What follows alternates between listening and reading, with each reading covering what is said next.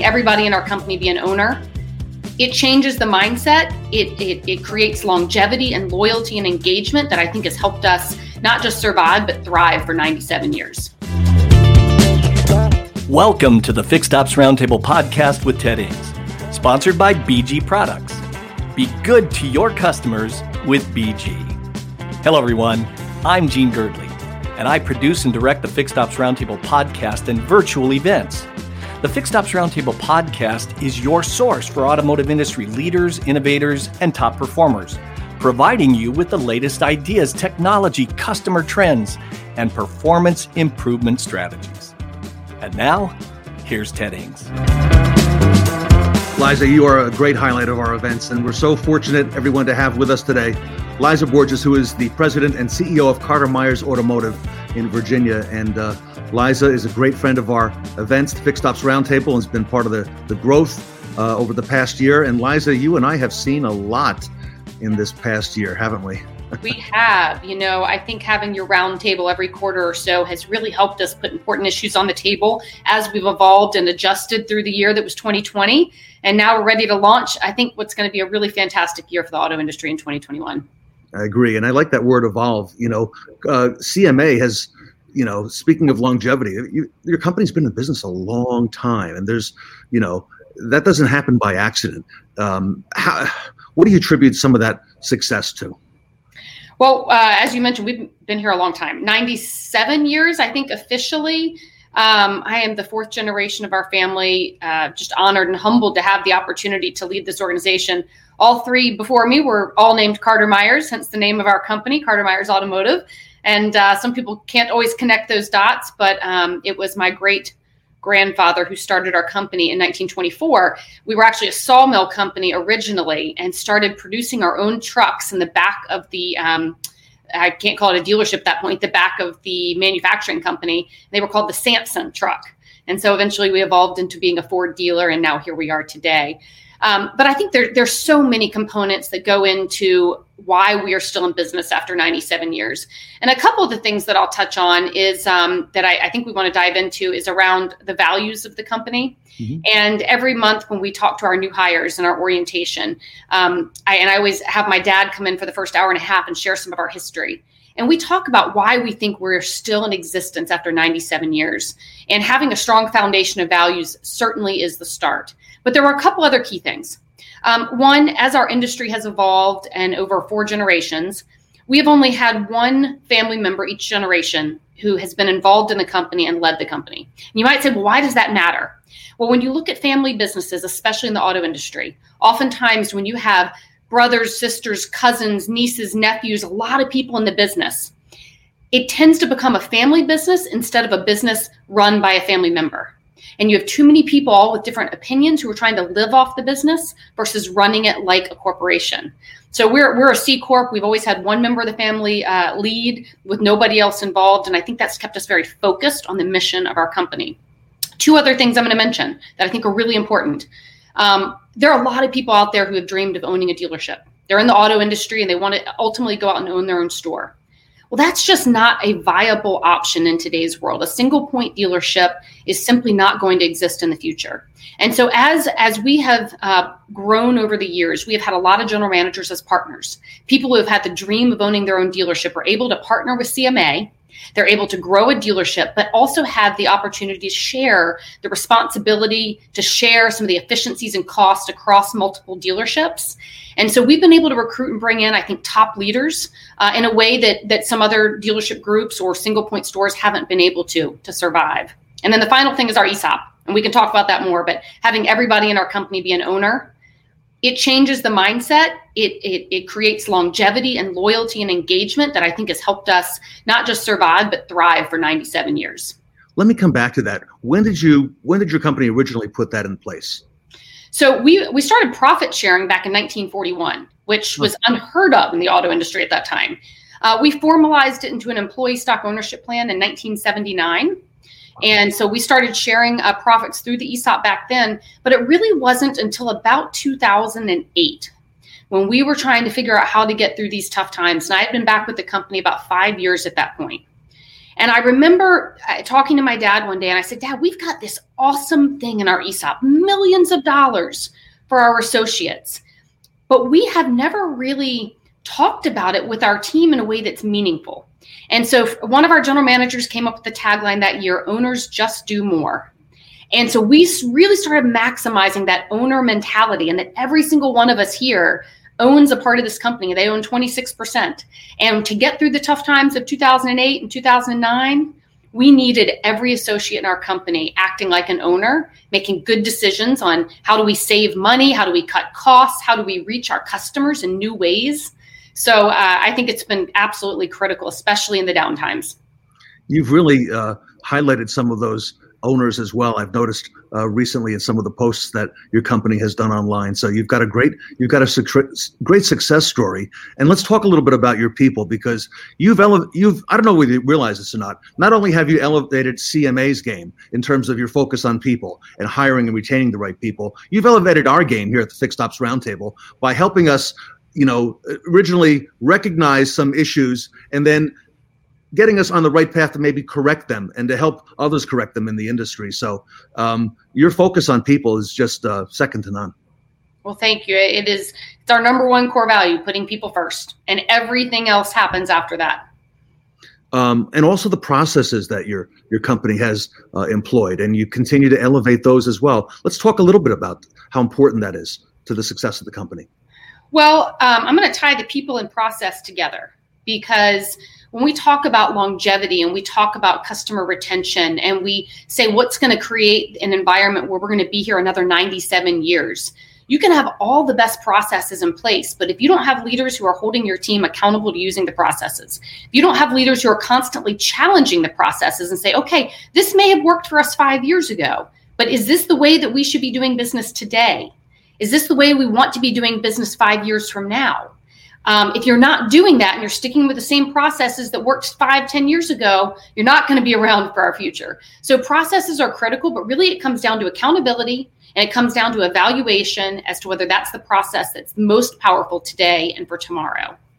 Some of those changes that have come about in the last 5 years, specifically in the last 1 year, have to do with technology and a lot of the things that we've employed in our industry, where people are interacting now with a dealership through a device, or at least getting the process started, perhaps doing the whole process online. How do you balance that with the focus that you have on people? Such a great question, Ted, because we're all talking about the disruptors out there, and we're talking about Carvanas and Vroom and Tesla and some of these others that certainly have different levels of technology that is integrated in their process compared to a small single point dealer or even larger dealer groups. And as we go forward, I believe that the dealer groups who can find a way to have just as strong a technology, we need to have a customer be able to go on our website, purchase a vehicle all the way through if they choose to, deliver it to their home, have everything electronically signed just as if they were buying a house, which is crazy that they can do it and we can't always do it. But we also have to wrap that technology and that process with a person and with a relationship. That's how we're going to keep the disruptors from taking over our business or being more successful in our business.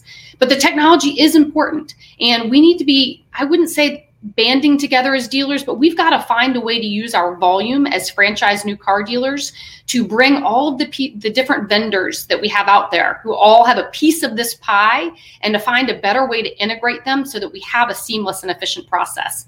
And I got to tell you, we have to collaborate with our manufacturers on this. We had a great conversation in another forum a few days ago about the fact that, and I'll use Tesla as the example, they don't have separate dealers and manufacturers. And there's a lot of benefit for us to have that separation. But the one downside is that we have lots of different manufacturers who all want us to use different vendors and different pieces of technology. And that right now we haven't had a great solution to integrate them so they're seamless for our customer. It is absolutely a focus for 2021. How about your company's focus on training? How important is that, especially in the past year with what our businesses have experienced? Ted, training seems to be the first thing that goes out the window or off the budget when times get a little bit tight, or when people have some fear or anxiety about the future. At CMA, we have the opposite. When times are tough, we need to go all in on training. And when I think it was about March 18th in 2020, when we recognized that we were in for something crazy, the first thing we said was, okay, what training do our people need? What training do our leaders need in order to be able to get through this and thrive through it? And so, yes, in fact, this year we are bringing all of our different training initiatives together into the CMA Academy. And I found that we had gone in so many different directions for training last year, all fantastic, but we needed a more consolidated effort so that all 700 associates had one portal to go to and can find all the different opportunities they have to train with our company. So we have everything that includes from the normal sales process training to leadership training to bringing in once a month. This year, we're having a guest speaker from different industries come in and talk to us about different subjects that would be relative to how we can improve in automotive. Very, very, very strong. What's your advice to dealers moving forward in 2021? We've been through a whole lot. And again, speaking to your company's longevity, 90 plus years in the business, what should we be preparing for in 2021? What are the things that you're looking at? We have got so many positive things happening in 2021, from a very strong stock market, even with crazy things that happened last week for certain companies, strong stock market. We've got very low interest rates. We actually have new car inventories that are in line. They're not, we don't have too many cars on our lots. I think the incentives are stacked right with the inventory. We have strong used car values, which, while that may be tough from a sourcing perspective, it's great for getting consumers in and being able to put them into a new car. We look out there and I think there's very positive signs for what is going to add to consumer confidence and consumer interest in 2021. So we'll start with that. I think we've got a good economy. We've got a lot of opportunities to bring new employees into automotive, because not every industry is booming right now. And not every industry is looking as positively towards 2021. So the automotive industry right now has the best opportunity to bring in some new faces, some new ideas, and some new lenses into our industry. I believe I just saw this morning that the new incoming NADA chairman is going to prioritize programs around diversity in automotive. And I think that is critical, and I can't wait to be a part of it. So that's going to be, I think, a top priority for all of us to continue to grow our industry in 2021. And that's certainly one of the areas that you've helped us grow as well, with that focus and recognizing that. Let's talk about the importance of fixed ops in the future for dealerships, because historically it's been the back of the store, service and parts, body shop, doesn't get a lot of love, and a lot of that changed now. And what should we be preparing for, and how should we be ramping up in terms of looking towards the future in terms of fixed ops? Well, Ted, it has never been in the back of my mind. Fixed ops is absolutely critical in our company. And when I look at the leaders in our company, when I look at those who have made a huge difference in CMA for 97 years, many of them are our service directors, parts managers. We look at the net profits from different departments, and oftentimes our parts departments are the leaders in net profit for the year. So for us, it has always been a focus. When we think to the future, and we don't know what 10, 20 years from now is going to look like, whether autonomous vehicles end up moving forward in a way that works, whether subscription vehicles ever end up being a true part of our solution. I don't know, maybe we'll have a flying car in 20 years. I don't know. But what I do know is that there's always going to be repair and maintenance. There are a lot of dealers who are uncomfortable with the fact that alternative fuel vehicles might change the way that we service. There is some potential fear about manufacturers being able to connect directly to cars through the cloud. But brakes, tires, maintenance items, those things are going to stay until these cars are flying. So I think that as a dealer, as a group of dealers, we've got to challenge ourselves to say, okay, where are we going to continue to need to have that relationship with consumers? And how can we add to it? What are going to be the pieces of the puzzle that maybe we're not thinking about right now that we could incorporate into our fixed operations? So if we think of ourselves in the future as a transportation hub, what are all the different things that our consumers might need around the area of transportation? Different than what we're looking at right now. Fixed ops is going to be a really important part. It just might look a little different, but we're going to evolve. Auto dealers always do. Yeah, we're very much able to adapt, and we've really proven that in the last year as well. One last question, Liza. How does all this shape up for retaining your business, customer retention? Obviously, that's a priority. But with all that's happening, and now the technology and the changes, and as you mentioned, the importance of fixed ops, how does that fare for retaining our business? And anything that you can recommend that dealers do in 2021? So when I think about customer retention, and I'm going to sound like a broken record, but the first thing that you have to have is you have to have engaged, excited, and really focused associates who want to be not only in your company, but want to help come up with new ideas in your company, because that's what's going to keep customers loyal back to CMA or to any other dealer group. And then I'll tell you, we always say, well, it's the little things, but I'll tell you, it's the big things and it's the little things. The big things sound like they're the easy ones. It starts with, you got to have a product that people want. You have to have processes that we hold accountable to, the things you just asked me about. You got to have marketing in a way that people can find you. You've got to have a great digital showroom. So the big things are important. But the little things, we have to make sure that we're highlighting the way that we do business that's different than these so-called disruptors. I'm going to give you two quick stories, Ted. First, Christmas Day, we had a customer in one of our markets who had an emergency situation. Her car broke down. One of our general managers met the customer at the dealership on Christmas Day to put them in a loaner so she could go pick up her mom. Another situation, just in the last 2 weeks, we delivered 3 cars down to Georgia. That's 4 states away from us. They didn't buy cars from us because our website was the best or our pricing was the most competitive. But when they reached out to us using the big things, we had the product, we had the process, we had the website, we had the marketing. But then our sales associate at the Honda store created a relationship using technology, made this customer laugh, had them just loving our dealership. Next thing we know, we delivered the first car to that customer. Their next door neighbor calls us the next day, hears the story, buys a car from us. We deliver another Honda down to Georgia. The next neighbor calls us. Within 2 weeks, we had delivered 3 cars down to Georgia, and it was not the technology and it was not the pricing. And the last little thing I'm going to tell you, because this just happened yesterday, we're sitting here in a snowstorm, and I get a message from a customer, and it said, and this is a customer I only know through the dealership, there's no other relationship. She said, Liza, it's an emergency, please call me. This older couple, they've bought 4 cars from us. She was in the emergency room, broke her leg shoveling snow. Both of their vehicles are sedans with no all-wheel drive.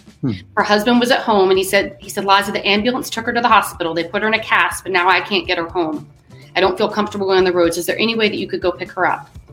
I drove down to the hospital, picked her up from the emergency room, took her home, and helped her get into her house. I guarantee you that no technology is going to do that. Carvana's not going to be able to do that. Vroom's not going to be able to do that. And Tesla not having a local dealer is not going to do that. So let's find a way in 2021 to use the big things together with the little things and really make a difference in this world and be the place where every consumer wants to keep all their automotive needs. Liza, great examples of things that only a focused dealer can do. One focused on retaining their business, and, fantastic. My hat's off to you. Great work this past year and coming up and in all the years. So Liza Borches, everybody, from Carter Myers Automotive, here today at the Fixed Ops Roundtable. Thanks so much, Ted. Thanks for joining us on the Fixed Ops Roundtable podcast with Ted Ings. Sponsored by BG Products. Help your customers be good for life with the Lifetime BG Protection Plan. If you'd like to be a guest on the podcast or any of our Fixed Ops Roundtable events, or if you'd like sponsorship information, reach out to Ted Ings at area code 212-763-0016. That's 212-763-0016. 212-763-0016. On behalf of Ted Ings and everyone at the Fixed Ops Roundtable, I'm Gene Girdley. Thanks for listening.